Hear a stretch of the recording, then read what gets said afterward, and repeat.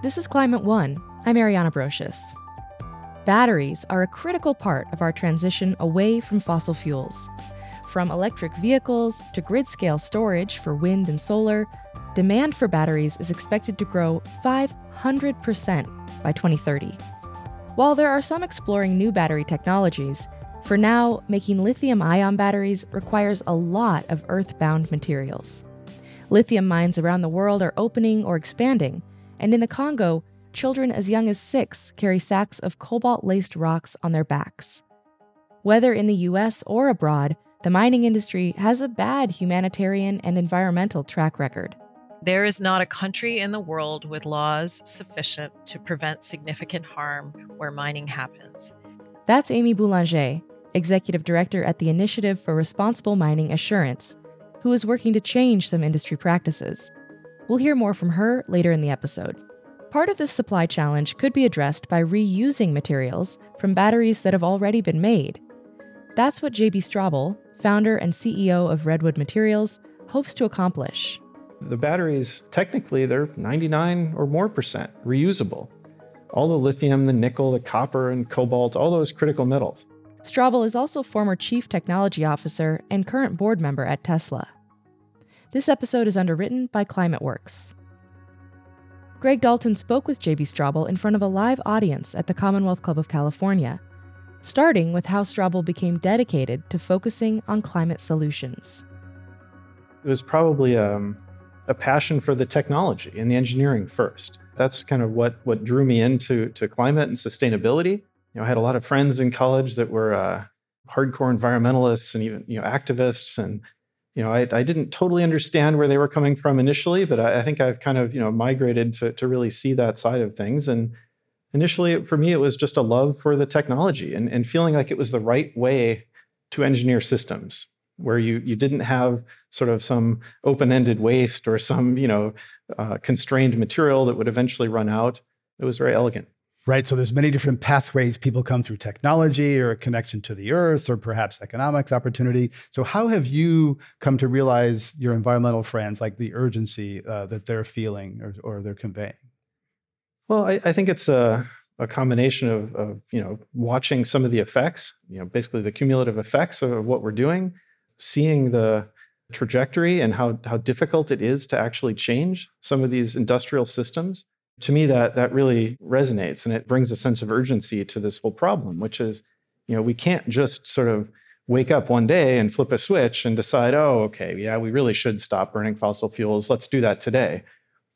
It's a very, pervasive, very challenging problem, and touches so many parts of our lives that we need to prepare and really engineer toward a solution way, way ahead of time. Right. Without that scientific or urgency, business will go at the rate that's comfortable for business, which is not fast enough. Tesla's first production model, the Roadster, used about 6,800 batteries, essentially laptop batteries strung together. 6831, actually. 6831, yes. My producer wrote that. I rounded it up. But looking back now, how crazy does that sound? I mean, it in hindsight, it was... or genius, maybe. I don't know about genius. Many people said it was nuts at the time. These were laptop batteries, basically, way back then. They were, slightly tuned and improved laptop batteries, but stringing together thousands of those at the time when, laptops were catching fire in airports and causing other problems, many people were skeptical, and they had some data to be skeptical. But in the end, it turned out to be... a really, quite robust solution. And as far as I know, there's never been a Roadster fire in the entire history of that small fleet of cars anyway. Right. And there's kind of an interesting narrative of how people talked about the company, particularly people in the industry. So tell us about how the auto incumbents, the giants, kind of shifted their narrative of Tesla from the Roadster days to today. It was fascinating to watch. It was kind of the innovator's dilemma played out, in live feed. In the beginning, we were completely dismissed, almost mocked if there was any opinion whatsoever. The Roadster was impractical. It was unsafe. It would never work. I was amazed at how many people thought we were outright lying about, we'd say, okay, it's going to go 200 some miles, 250 miles. And they'd say, that's a lie. I'm like, well, no, it's not. We've engineered it. It's going to do it. We'll build it and show it. But that was interesting in the very beginning. It was kind of mockery, dismissal, and that evolved over time. But there was always this sense of then came the Model S, and you were like a rich boy's plaything. Yep. I mean, that suddenly the Model S, was 10 times the volume or more. It won Motor Trend Car of the Year. It was this impeccable safety record, had obvious data really supporting it, but still there were a lot of reasons why that couldn't change the industry. It doesn't have enough range, or what about charging, or what about X, Y, or Z. It was kind of a lesson of really how powerful momentum and even maybe denial could be for whole industries that had so much going in their direction. And what I remember is like, yeah, but you can't scale. It's one thing to make, 50,000 cars a year, which, not that long ago was what Tesla was making, but making 500,000, that's a whole different game. We've been doing this for 100 years. We know how to scale manufacturing. And Tesla had some challenges. Yeah, they were almost right. Yeah, right. There's a couple of near-death experiences there. Well, truly, scale is enormously difficult. And, that is another, I think, underappreciated challenge. If I kind of zoom out on the history of Tesla, getting the technology right was a relatively small percent of the problem. It took a small team and a small amount of resources, and then getting scale correct and doing that profitably was enormously difficult. Took 1,000 times more resources and people. And did you think that the GMs and Toyotas of the world would respond faster, would change faster to what you were doing? Oh, absolutely. We were almost maybe idealistic internally, and we kind of thought, oh, okay, we've really shown them now, and this car will move the whole industry, and look at this, and then it would be kind of frustrating when we'd see the reality that no one would change, and everything would kind of continue on the same way, more or less. And it's only been quite recently when, due to customer pressure and economic pressure, that a lot of the OEMs have truly and genuinely started shifting and changing. So what changed? Did they get scared? I mean, you're clearly taking away market share from BMW, Mercedes, these premium luxury brands. And now you're moving into the Model Y, is what almost the most best-selling car in a lot of places. It's the new Toyota Camry, the utilitarian, affordable vehicle for the masses. It's an incredible vehicle. And as you said, best-selling in many different countries and regions.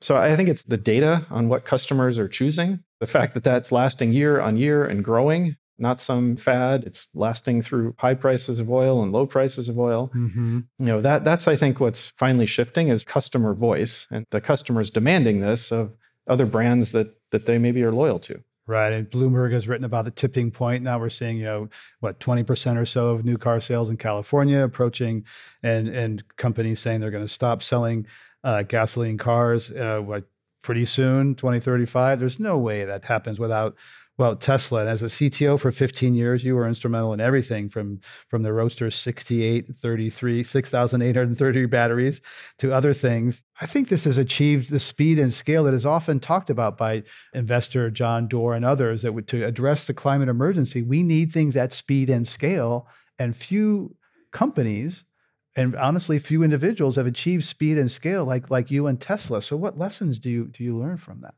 Well, it was definitely difficult.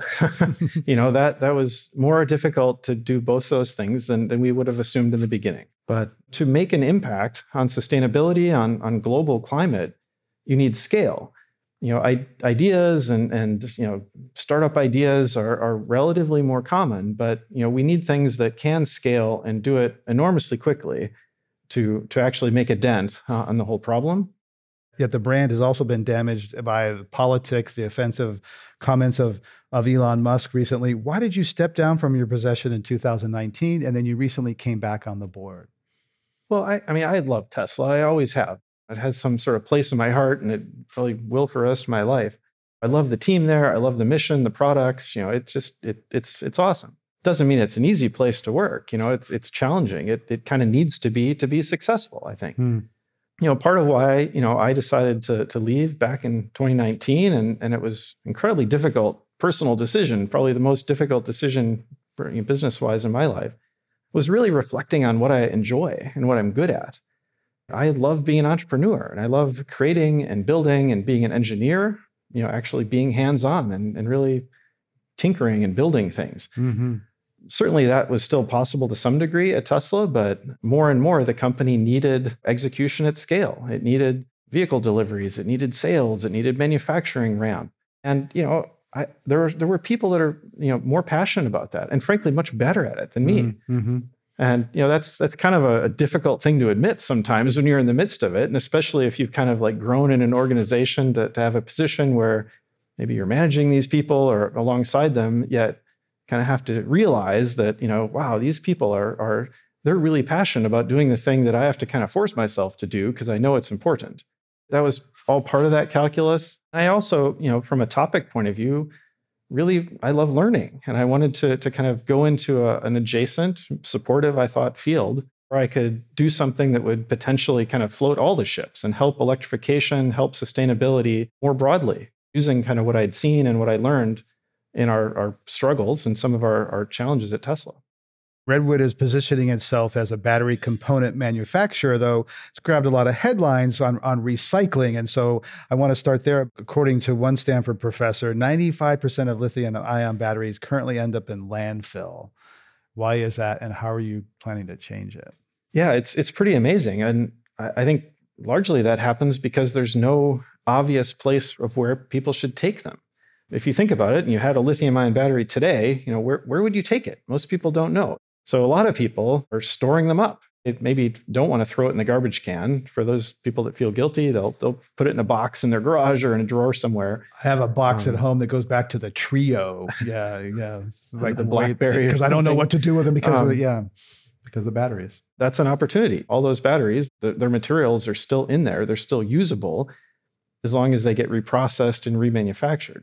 A battery is more complicated than a beer bottle or paper or aluminum. There are more components, far more materials. But as new battery chemistries are developed, how big a challenge is it for you to separate all these different materials that are, because batteries are changing so quickly?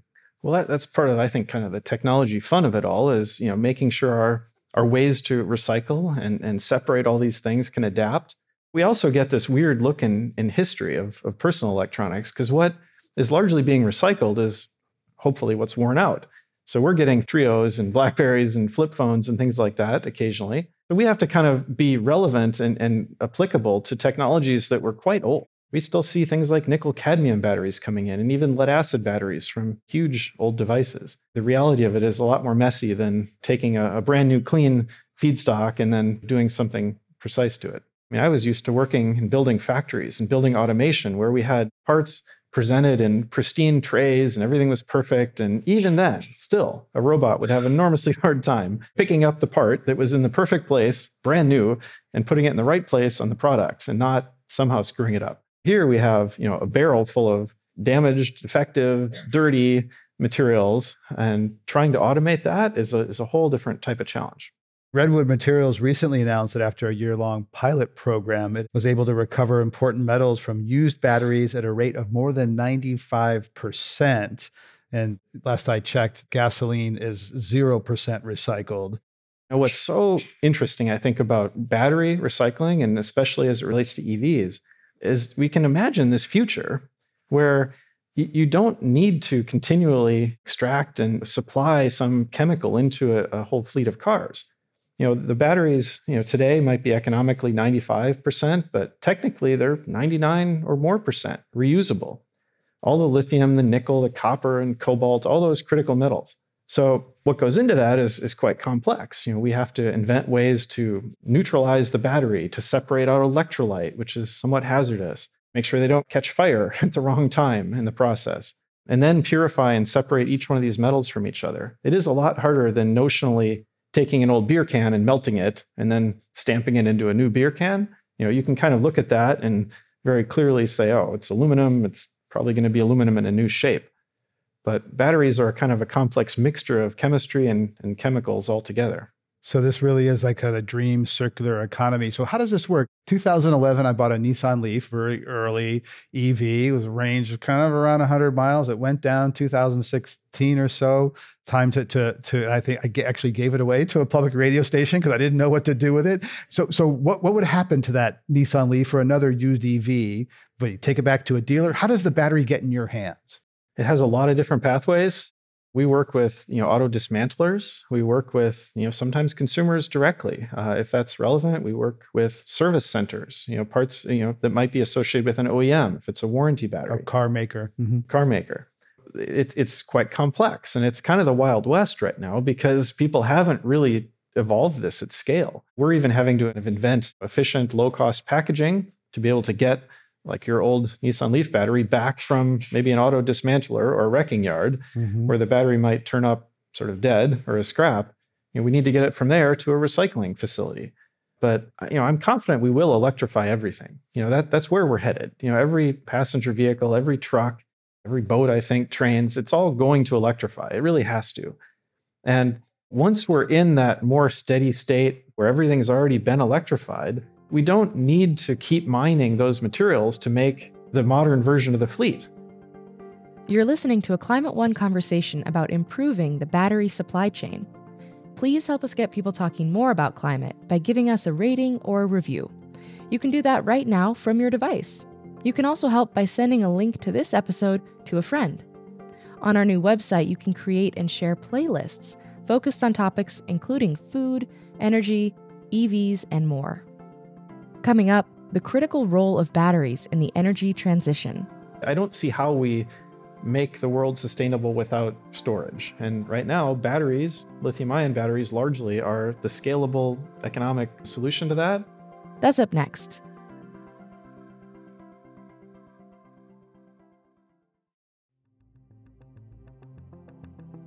Creating a circular battery production process where the materials from decommissioned batteries are recycled to create new batteries would be the most sustainable way to meet our energy storage needs.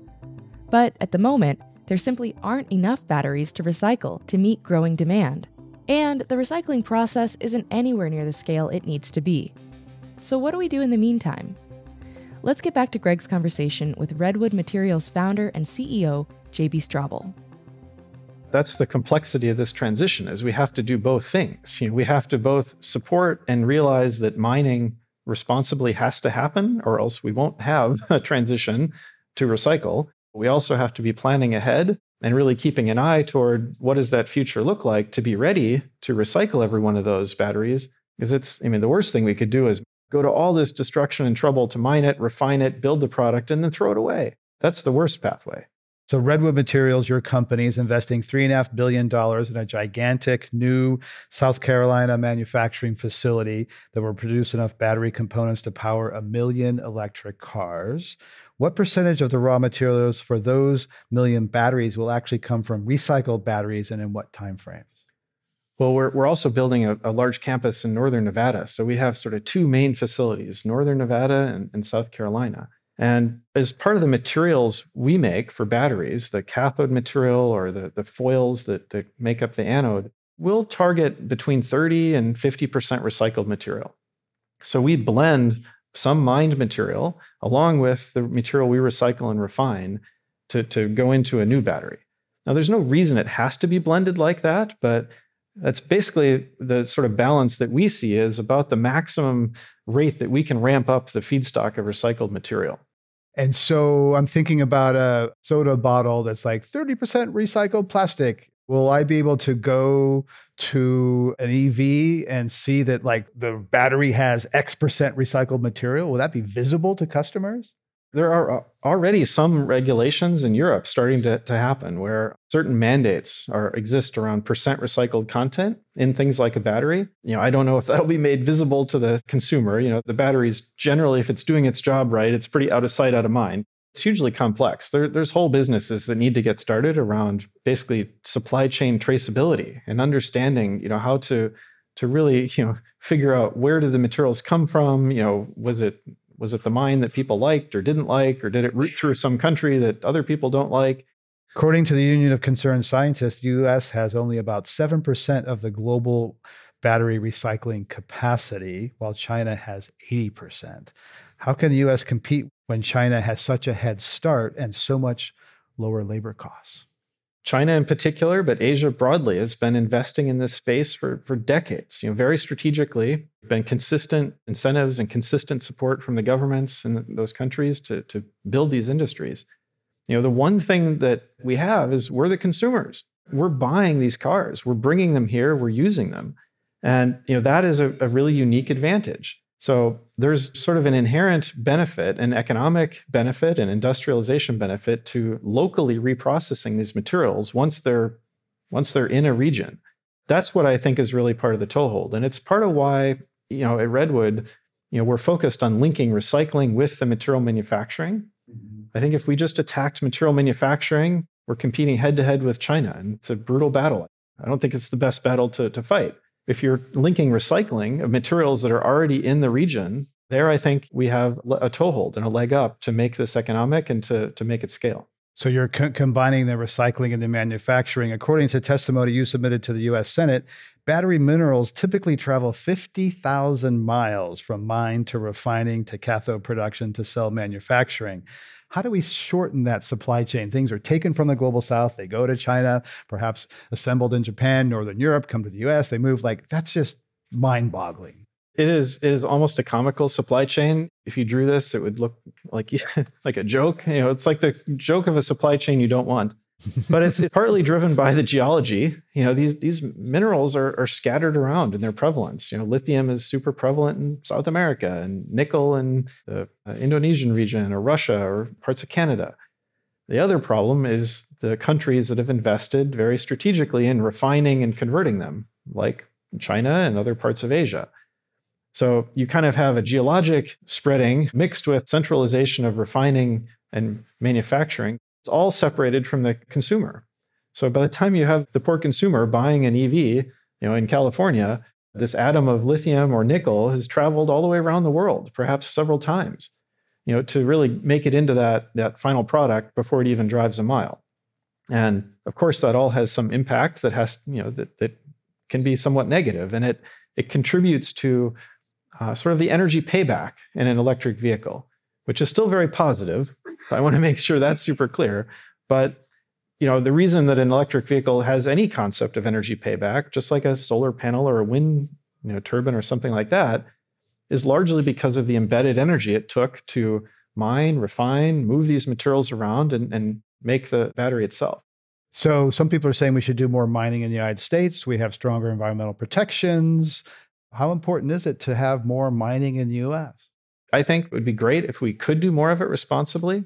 I think it's going to be very difficult. We don't have excellent deposits of some of these critical metals. We don't really have, excellent broad deposits of nickel or cobalt. There are some, it's not zero. That coupled with, just a very complex and expensive, oftentimes, process to develop those mines. So there's limits to what we can do here. We're going to need to get some of it overseas. This is all moving very quickly. I've read about iron air batteries on the horizon and solid state batteries. Toyota claims to have made progress on this front, though I'm not sure. Toyota seems to maybe be recycling some of its announcements. What are other possible chemistries, and how close are solid state batteries, and how could they accelerate the transition we're talking about? There are a lot of different possible, chemical couples to make new batteries, but the process to mature a battery and to really make sure it's robust and get it to scale is very, very long. There's a lot of companies that have struggled at this, and it's, I think, surprised even some of the smartest people that I know how long that can take. So I've learned to take new battery announcements with a little bit of a grain of salt. Frankly, we're also at a bit of a tipping point where, coming back to the beginning of our conversation, it's almost more about scale right now than it is about a slightly better newfangled battery. If I had a choice of an electric vehicle that cost half as much or one that went twice as far, and it's a no-brainer. One of these would result in dramatically greater adoption. The other one, moderate impact. Right. And I think this is a real trouble in the whole climate conversation, that we're sort of have this pull toward the shiny new thing out there rather than the more known, maybe less sexy thing that we need to do more of right now. I saw a presentation recently on solar power from outer space, can beam down without wires. I'm like, yeah, sounds cool. But what about the solar we have today that is economic? Let's do that. Which is already the cheapest source of energy. Yeah. As we're talking about electrified system, we've been talking about electrifying mobility, but also batteries, have important applications in homes, on the grid. So what advances are you seeing in batteries for stationary applications? Well, it's vast. I mean, energy storage and I think electrochemical batteries are kind of this central technology into, many, many sustainability products. And I don't see how we make the world sustainable without storage. And right now, batteries, lithium-ion batteries largely are the scalable economic solution to that. Doesn't mean they'll be the only one forever. As you said, there's new technologies coming, but right now, this is kind of the core technology in grid storage at the utility scale, grid storage at the home scale, electric vehicles. It's quite pervasive when you really look across all these different products. It's part of why the bottleneck in getting enough materials to make those batteries and having access to the batteries at all is such a scary bottleneck to me. When I looked at this whole transition, I said, geez, that could derail simultaneously a whole bunch of different industries and slow this whole transition down. So we saw that in solar. There was solar prices been going down, down, down for decades, and then solar ticked up because of those supply constraints. How concerned are you that this country or even your own company will overinvest heavily in a supply chain based on current lithium-ion technology, only to have newer, cheaper battery chemistries enter the market? I mean, that one, I'm really not worried about that one. The timeline is so long on some products, like a new EV, to conceive of it, to build a model year, to ramp it, lifetime of that product. Even if a battery technology sort of matured and changed, if solid state promises everything it can do, it'll be wonderful, but it's relevant a product generation or two in the future. So I don't see really any risk right now that we're overinvesting in scale on some of these products. From every angle I look at it, we're dramatically underinvesting. And underinvesting in the supply chain, underinvesting in refining, infrastructure, products. That's what keeps me up at night. It's not an overinvestment concern. Sounds like you're a technologist. You believe in technology, but there's also the other side of JB, the human personal side. How do you feel about the broader transition we're making? Are we going fast enough? As you said, I mean, I'm an optimist on the capabilities of what technology can do. I can see, a pathway. It's kind of frustrating to both see a pathway that can solve things with known technology. We don't have to invent new physics or chemistry. We just use what we have today. We can do it today. But at the same time, we are not going fast enough. We're absolutely not going fast enough. And, I don't think we maybe collectively realize how bad it probably will get. There's so much inertia in this system that we're meddling with. Or how bad it is. 100 million Americans were under heat watches this week. Yeah, it's part of what lights the urgency, for me, is seeing and feeling the fact that this problem is so big, it touches every part of our economy. Really, it's not a dramatization to say that. I think it's something we'll be grappling with and changing and working to solve for decades. Our kids and our kids are going to be working to solve and transition around this problem. There's a handful of people on this planet who've done a lot, and certainly Tesla has disrupted and changed the whole industry. Not perfect, created a lot of wealth, but certainly Detroit and Tokyo are moving a lot faster thanks to you and your work. But one of the reasons it is going slow is that there is real organized, well-funded opposition. The International Energy Agency, the world's foremost authority on all things energy, recently issued a milestone forecast saying it predicts global demand for oil to be burned will peak in just 5 years. So oil companies are facing a shrinking demand. You and I watched a recent advertisement by an oil company that it associates plug-in cars with chains, basically enslaved, and that driving a fossil car is liberty and freeing. And this was part of a campaign that really is going more directly at the companies that you're part of, Tesla and Redwood, saying, basically, you're enslaving us. Almost take that as a little bit of respect. It's like, okay, we've finally gotten to him a little bit. But, I mean, unfortunately, it's going to take so long for us to reduce the entire, because really the amount of oil consumption scales with the fleet of cars, not with the new cars sold. A lot of times we track our progress on EVs against new cars sold. We're celebrating 20%, which is huge. It's a great milestone, but that's 20% of the new cars going into a pool that takes perhaps 15 years to turn over. So that's the sort of math around that, has a much bigger inertia to it. But anyway, I can't imagine what's more free, though, than driving an EV powered on solar energy at your own house. I mean, to me, that's the most free, set of products and technology you can possibly have. A cord is linking to your own roof. It's not linking to the Middle East or even a different part of the US. UAW negotiations are heating up around job transitions to the EVs, the so-called battery belt, the region with new battery and EV factories in the Southeast, right-to-work states are not welcoming to unions. Tesla has been hostile to unions. Where do you and Redwood Materials stand on worker unions? I mean, I think it's important to figure out how we fairly transition. Essentially, if you look at this whole movement that has to happen, we have to transition a whole bunch of people working on various fossil fuel products and technologies and minerals, and somehow move all of them, they're not retiring, move them into sustainable industries and sustainable products. So broadly, to me, that's sort of probably the most key metric of success, is where and when we can do something like that. It's hard to do because their jobs aren't in the same regions, or maybe the skill sets are different. Very different, yeah. But I mean, that I think is what has to happen for success here. We can't just sort of say, okay, those jobs all go away and those people won't do anything. But the other problem is we need huge amounts of jobs to do these new things. So we end up spending a lot of time training and recruiting and hiring.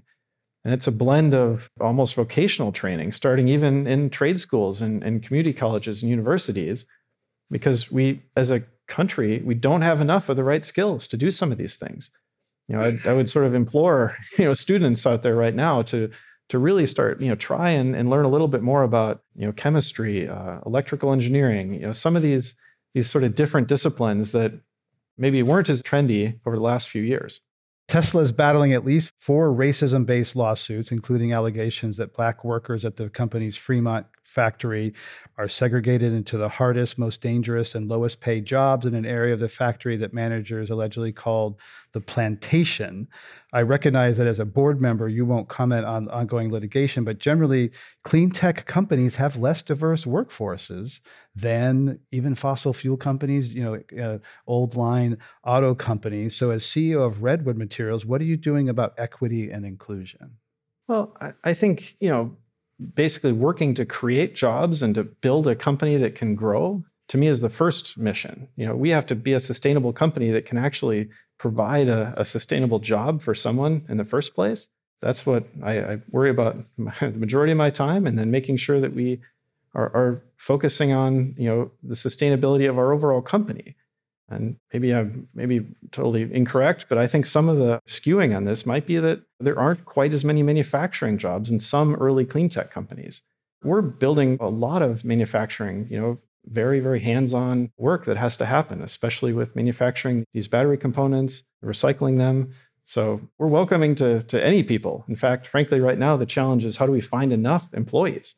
That's really a fairly key, challenge as we, scale this up. And I hear that same refrain from a lot of other leaders who are launching new battery factories or new EV factories.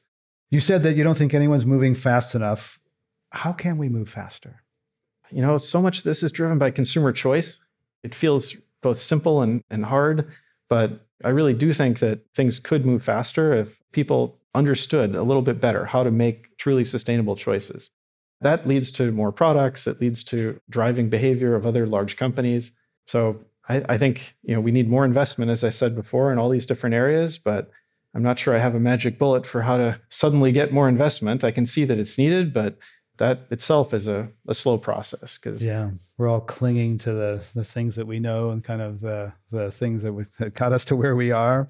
How optimistic are you that technology can make the change, and what other kind of changes do you think we need? Well, I'm incredibly optimistic about what the technology can do. I'm pessimistic about the speed. So are you pessimistic about the human part of it?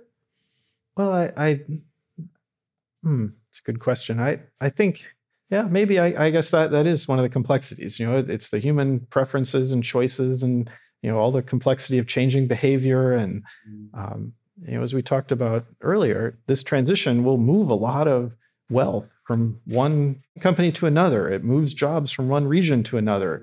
It has political impacts. It has government impacts. So anytime that there's some technical shift that affects people in such, personal, visceral ways, it's a very complex thing to affect. So I guess I am a little bit, concerned about, how fast all those human complexities can sort of work themselves through. Mm-hmm. Yeah, there's lots of systems we need to change. The economy, water, food, the system between our ears is one of the most challenging systems to address. Thank you, JB, for joining us on Climate One and sharing your insight and stories, and really one of the true climate heroes for your passion for all that you've disrupted and done. Thanks, JB. Coming up, as battery demand grows, how can mining be done more responsibly? We don't need 20 years of research and technology to get at best practice mining. This is not nuclear fusion. We absolutely know already how to do mining with less harm. That's up next.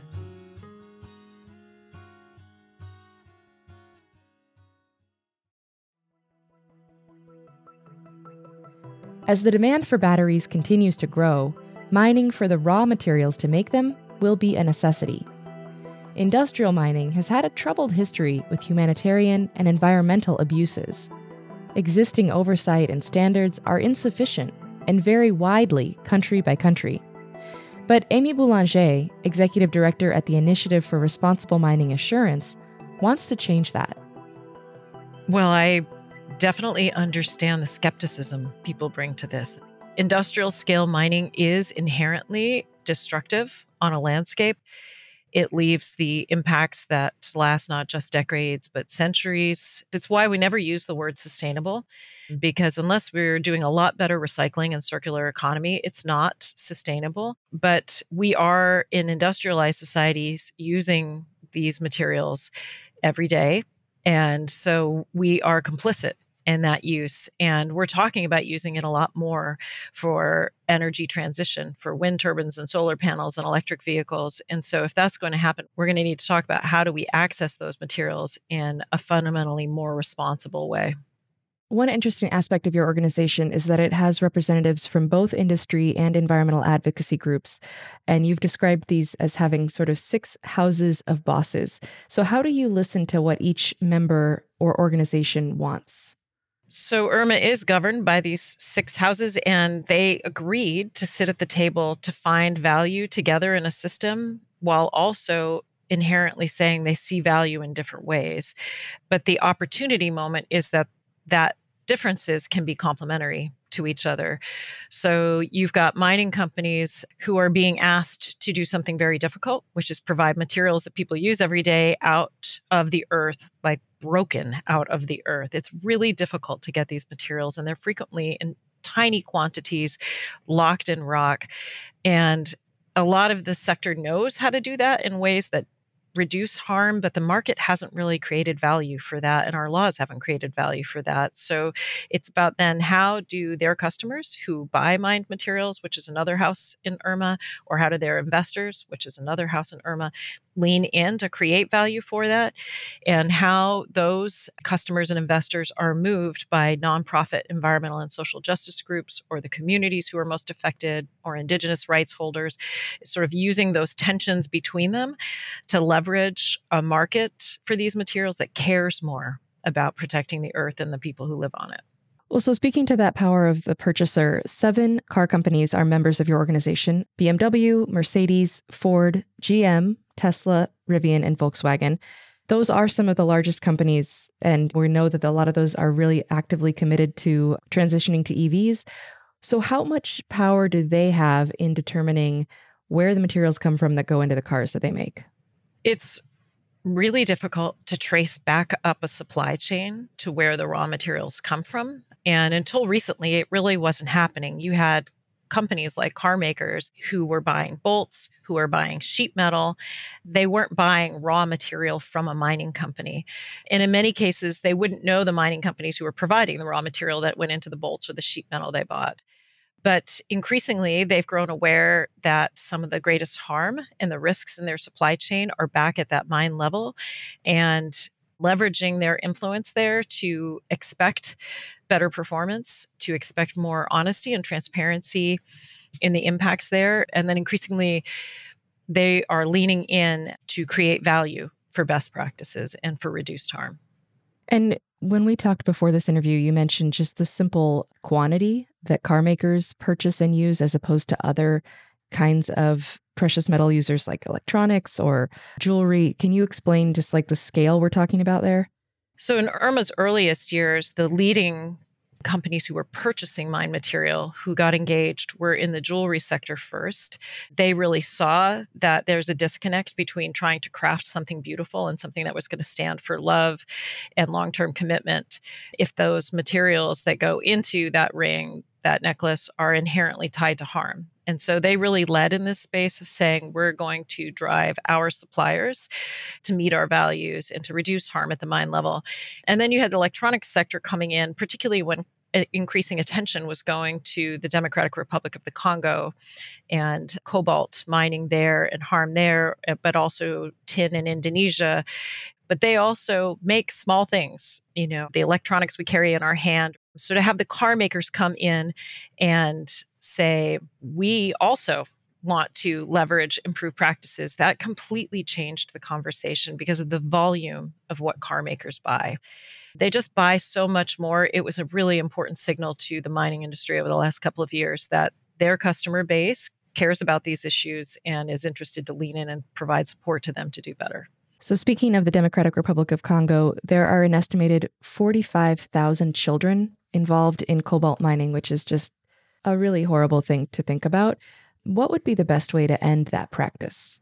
Well, that's a really complicated question because in the mining sector, there, first of all, are two different kinds of ways in gross generalization that mining happens. There's mining that's done by mining companies who tend to be large corporations. And then there's also what's called artisanal scale mining, which might be an individual or a family or a small cooperative with pick and shovel. And there are challenges in both spaces, and there's need for work in both spaces to improve practices, but it needs really different strategies.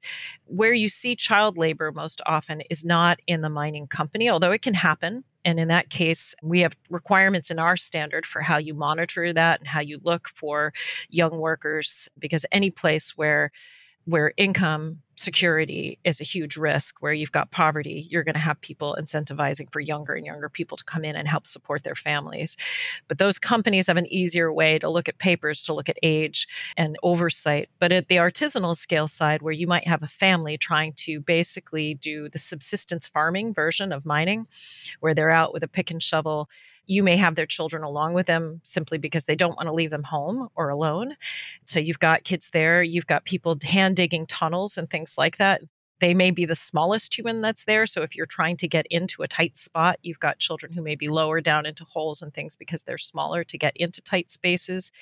So really, how you eradicate child labor in these spaces is really about what kind of formalization do you have at the artisanal scale side? Like, what kinds of support do you have for those people to have training, to have incentives for their kids to be in school, for their kids to be safe?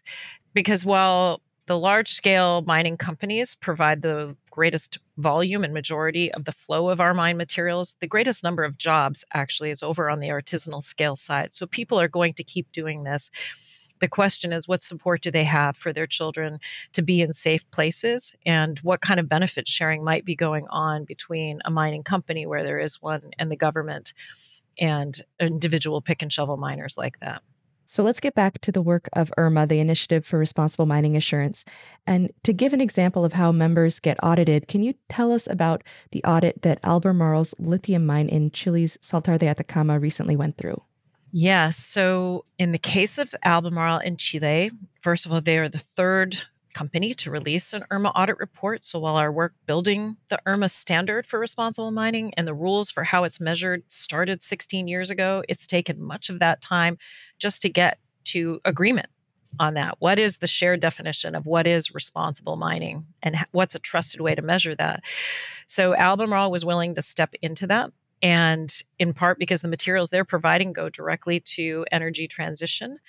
One of the first things that meant for them is that the whole process is going to be transparent. So that means this is not secret. Most audits are secret. They end up being between like an end brand that we buy our stuff from and their suppliers, secretly looking at who is the supplier, what impacts, how can I help them do better. But in this case, we say in order to have truthful information that's going to be meaningful and trusted, the world needs to be able to participate in this process from the beginning. So Albemarle stepped into that. So they knew, we say to the world, hello world, this lithium extraction operation in Chile is beginning an IRMA audit. If you would like to comment in any way, you can. Here is the emails to the auditors or the WhatsApp for those who aren't using email and on with easy Wi-Fi connection. And they can comment on anything. It can comment about, is the company responsive to our concerns? What about noise? What about the impacts to flamingos in the region or the fact that the Atacama is one of the driest places on earth? How do they respond to indigenous rights holders who are in this region, who are concerned with extraction and its impact on cultural heritage and a long-term economy after lithium extraction? So any are welcome to participate in that process. Auditors are then looking at how the company performs over 400 different requirements. So, and they're looking at that from their desks. They're pouring through documents the company has uploaded and turned over to those auditors. But then they go on site and they're on site for several days. It might be a team of 4 to 6 auditors who walk the ground, who will talk to indigenous rights holders, who will talk to workers, who will talk to community members willing to speak, and the company. And then they're using that information to basically triangulate what are the stories here, what can we tell that's really going on. And then the audit report that comes out from that is more than 100 pages long, detailing both what the company achieves, but also what they don't achieve. So you can very much see against the IRMA standards best practice definition how they have their strengths and also where their challenges are. But even as I say that, this is early days. And so if you're an auditor working against the IRMA system and you go out to rural indigenous communities in Chile and say, we want to get your perspective, we work for IRMA, of course, they're going to go, IRMA who? Like, this is not anything I know about. Why would I think I should talk to you? Why would I think I'm safe to talk to you? What's going to happen with this information? Is there going to be some kind of repercussion on me for talking? So we know that these first audit reports may not yet have robust community involvement, and we have to be honest contextualizing that and hope that we build the trust of local communities and nonprofit groups to feel safe. And same, of course, for workers as well, to feel safe that they can participate and offer honest perspectives. And we count on the companies being audited to help us reassure people in their region of the same. And I noticed that looking in the list of participating companies, I didn't see any U.S. or Canadian companies. And I wanted to check that that's true and ask why that might be that those companies aren't yet members of IRMA. So there are both U.S. and Canadian companies who are confidentially involved using the IRMA self-assessment tool and preparing for independent audit. But it's a fair question to ask, why are US and Canadian companies slower in? And I think some of it is because there has been a perception by some, like maybe we don't need to do this IRMA audit and review because we operate in the US and Canada. So people are probably pretty confident we don't have child labor or gross human rights abuses, and that probably our workers are safe, and we must be following the Clean Water Act or the Clean Air Act if you're here in the US.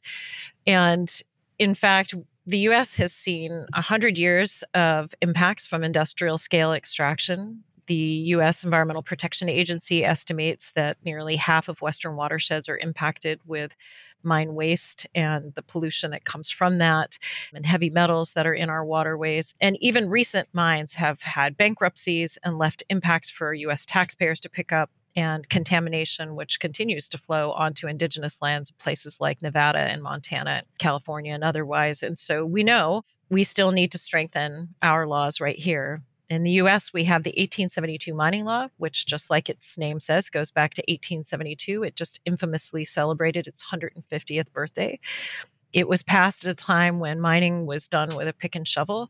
It was passed with a set of philosophies of 1872 and European descended leadership at that time, which was to extract more materials, move more white settlers west, and to better control what they saw as a problem with indigenous people in the West and to increase the power of white settlers over indigenous people.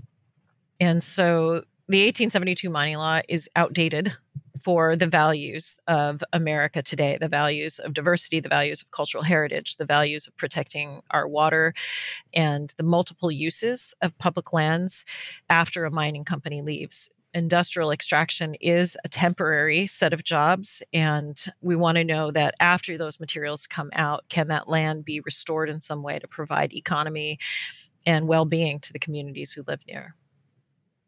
Yeah, and I want to spend just another minute on this because I think it's important. And there have been efforts to update the 1872 mining law that have not happened yet. And though the U.S. is often maybe seen as a safer place, a better place to do some of this mining, as you mentioned, there are innumerable impacts that we've seen, including one listeners might recall hearing about in the news, which was the Gold King mine spill in 2015, where 3 million gallons of contaminated mine runoff poured out of a mine that was in the progress of being cleaned up by the EPA, and it turned the Animas River in Colorado bright orange for a while.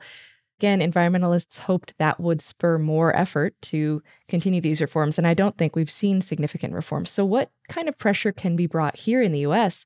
to improve the laws we have on the books? Well, I think, first of all, people have to understand what mining is. I mean, right, most people really don't know where their stuff comes from if it's mined. They don't know both the countries that it comes from, the process that it comes from. To care about changing the laws, they have to see themselves as connected to the impacts from that industry and to the people who live around that. And most Americans, even though we live in a large mining country, don't feel connected to it and don't see that. You mentioned the Gold King mine. That actually was a historic mine. It's many decades old. It was left behind as a mess without a company left to pick it up. So that's what you had the U.S. Environmental Protection Agency in there doing that cleanup because there was no longer a company to clean up after itself. And that's part of why the IRMA standard has requirements in there that we're measuring against for reclamation and closure. What's the plan, even before the mining company starts mining, to return this land into some kind of constructive, useful, productive, healthy state for whatever kind of economy or biodiversity or human settlement is around it in the future, because we're left with a legacy of abandoned mines across the United States and across the world right now that weren't cleaned up. 79% of extractable lithium in the U.S. is within 35 miles of indigenous reservations. The Ninth Circuit Court just denied a bid by tribes to block a new lithium mine at Thacker Pass in Nevada. Do you think there's enough industry oversight to ensure that indigenous people won't once again bear the burden of consequences of this kind of industrial action? There is not enough oversight to ensure that indigenous people won't bear the burden of extraction. There is not a country in the world with laws sufficient to prevent significant harm where mining happens. And you have indigenous communities who are saying, we're being asked to provide our lands and the resources under them to address the climate crisis. We are not ignorant of the climate crisis, but this still looks like the same white guy with the same briefcase and the same shovel who arrived here 100 years ago looking for gold and now says, I'm looking for lithium, or I'm looking for nickel, or I'm looking for cobalt, and I'm doing so in the name of protecting the planet from a climate crisis. It sure seems like this is what brought us the climate crisis in the first place. So it is a difficult sell to these communities, and it's a particularly difficult sell when we don't have a lot of existing mines that we can show have not harmed water, that their communities are happy to have them as a neighbor. But it doesn't have to be that way. We don't need 20 years of research and technology to get at best practice mining. This is not nuclear fusion. We absolutely know already how to do mining with less harm. And there are a set of companies who are stepping into that space right now, but they haven't had markets that valued it that much. There was a lot of pressure for least cost production of materials that could be sold at the lowest cost. I feel like part of my work is to write a permission slip through markets to lean in and give reward to those geologists and economists working in those companies who already know how to do it better and who often live in these communities where extraction is happening themselves and who are ready to go. And we need to create a set of values that support them to do it better. What do you think of the idea of sacrifice zones, where those in power agree that, this particular place, we can allow destruction to happen here for sort of the greater benefit? I think there's a lot of talk about sacrifice zones right now. I mean, I think one hard thing is when it comes to mining, minerals are in the ground where they are. So first of all, you're not going to just go choose a sacrifice zone. You're not going to say, okay, over here, no one's living here, so this is a convenient place. I mean, I could do that, with a different kind of manufacturing plant, for example. I'm going to place this away from human society, or I'm going to place this in the least biodiverse place. Minerals are in the ground where they are. And I haven't heard too many people who live around those places saying, I'm raising my hand to be a willing participant in a sacrifice zone. In addition, while our soaring temperatures and changing precipitation and floods and fires of climate change are a global experience for us all, so is this tremendous risk moment for biodiversity. We've got, habitats under great stress. We have watersheds that aren't our drinking water right now, but they might be our drinking water in 10 years or 20 years as the planet continues to change. We have watersheds that span hundreds, if not thousands of miles or kilometers across countries where we need that clean water for agriculture in the future as well. So while I agree we don't have time to waste in addressing the climate crisis, and we must move off of fossil fuels, saying we will just extract lithium, cobalt, and nickel with the same disdain and with the same carelessness that we extracted oil and gas is not a path you take when your planet is already living through the climate crisis right now, especially since we have the technology to do it better. Writing permission slips to say we'll just waive permit requirements and we'll say it can be weaker water laws on a planet that's already struggling right now doesn't add up to a solution that is really a solution. We may be trading one problem off of another, which is still global in nature. You mentioned that it took 16 years to get to the point now where these companies are submitting themselves to some voluntary audits and beginning to do reviews of the practices under IRMA's standards. What is your projected timeline, if you have one, for when we might see, a significant number of these companies participating in the process and having sort of that tipping point moment where really we begin to see a big shift? We are definitely in the middle of a tipping point moment right now.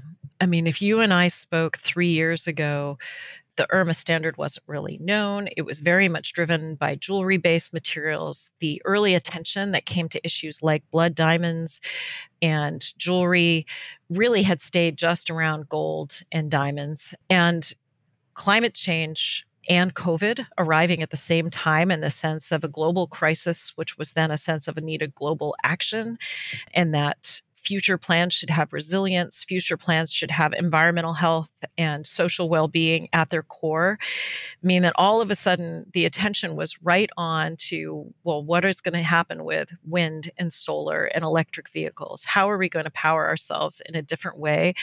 So while the first 15 independent audits are happening in IRMA right now, there are more than 70 companies with more than 95 mine sites who have already registered in and started their self-assessments and are coming over. And they are looking at the first mines coming out saying, okay, what happens when you're honest? What happens when you say, out of a potential 100 points in the water chapter or the waste chapter or human rights, what happens if you only get 35% against the best practice measure or 41% there or 18% there? How does the world react? Can we tolerate hearing the truth about how we've allowed existing practices to do harm now, but how we want to create incentive to reduce that harm? Because the truth is, existing mines right now are the places where we've got existing jobs and we have existing impacts.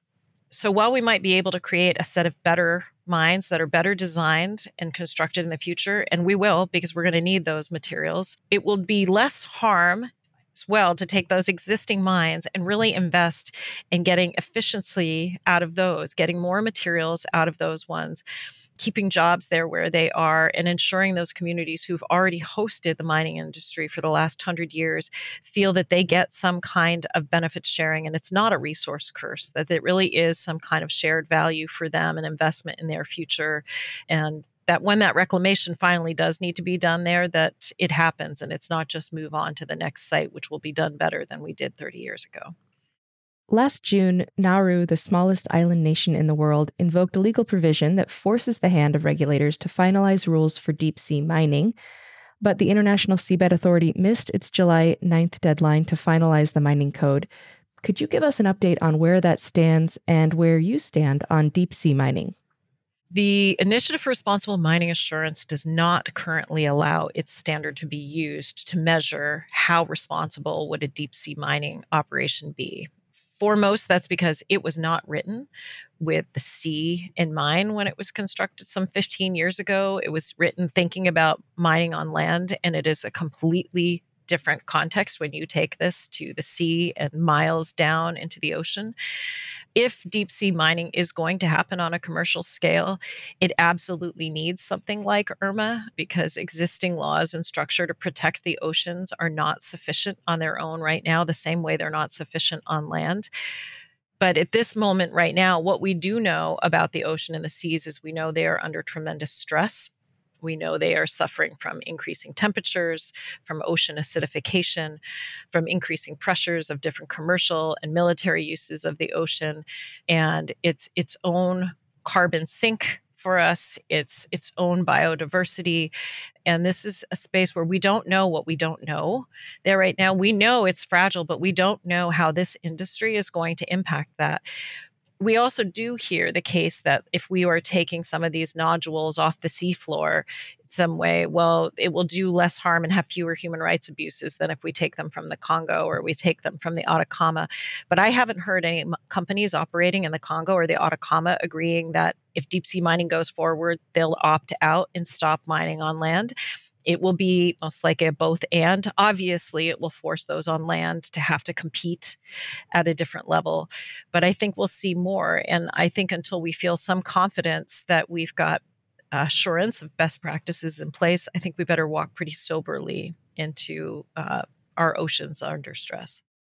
We recently had Ian Urbina, founder of the Outlaw Ocean Project, on Climate One, and he spoke about the difficulty of enforcing environmental laws on the high seas. How difficult do you think it would be, even if there were a set of agreed upon practices, to enforce those for deep sea mining? At this moment right now, it's difficult to enforce best practices no matter where in the world we're talking about mining. What I'm doing with IRMA will never replace the critical role of laws and government enforcing those laws and holding accountability, because I don't have that authority. And when you don't have that authority, it offers an awful lot of latitude for people to just opt out when they don't like it or when the market signals to them they just don't need to do as much. And we need to send really clear signals right now. The market expects that if you're providing materials that are supposed to be part of the climate solution, they better not be adding to the problem. As we wrap up here, are there any examples of countries or companies that are moving in the right direction when it comes to mining? Oh, there's some great examples of things going well right now. First of all, we don't need 20 years of new research for best practice mining. We've got companies who already know how to do it. We have companies who are being open. I mean, that alone is a best practice that is underrated, who are being open about how hard it is to get these materials out and what the impacts are. So transparency itself is a best practice. And then that offers space for innovation to come up with new ways to reduce harm. There are companies who are providing resources to community-based environmental groups to then hire their own scientists to review water quality data, air quality data, to negotiate with a mining company.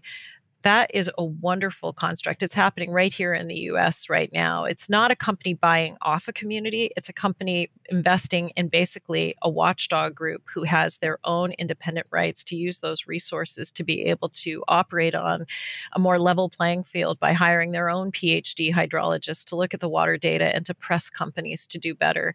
And in the places where we've seen companies do that, we have some of the better operating minds of any on the world. Well, that's very encouraging to hear. Amy Boulanger is Executive Director of the Initiative for Responsible Mining Assurance. Amy, thank you so much for joining us on Climate One. Thanks so much for having me. On this Climate One, we've been talking about building a better battery supply chain. Climate One's empowering conversations connect all aspects of the climate emergency. Let's face it, talking about climate can be hard and sometimes depressing or complicated. And it is critical to address the transitions we need to make in all parts of society. You can help us get more people talking about climate by giving us a rating or a review, or sharing this episode or another with a friend. On our new website, climateone.org, you can create and share playlists focused on specific topics. By sharing, you can help people have their own deeper climate conversations. Greg Dalton is our host and executive producer. Brad Marshland is senior producer. Managing director is Jenny Park. Austin Colon is producer and editor. Megan Basilia is production manager. Wency Sheda is development manager. Ben Testani is communications manager. Our theme music was composed by George Young and arranged by Matt Wilcox. Gloria Duffy is CEO of the Commonwealth Club of California, the nonprofit and nonpartisan forum where our program originates. I'm Ariana Brocious.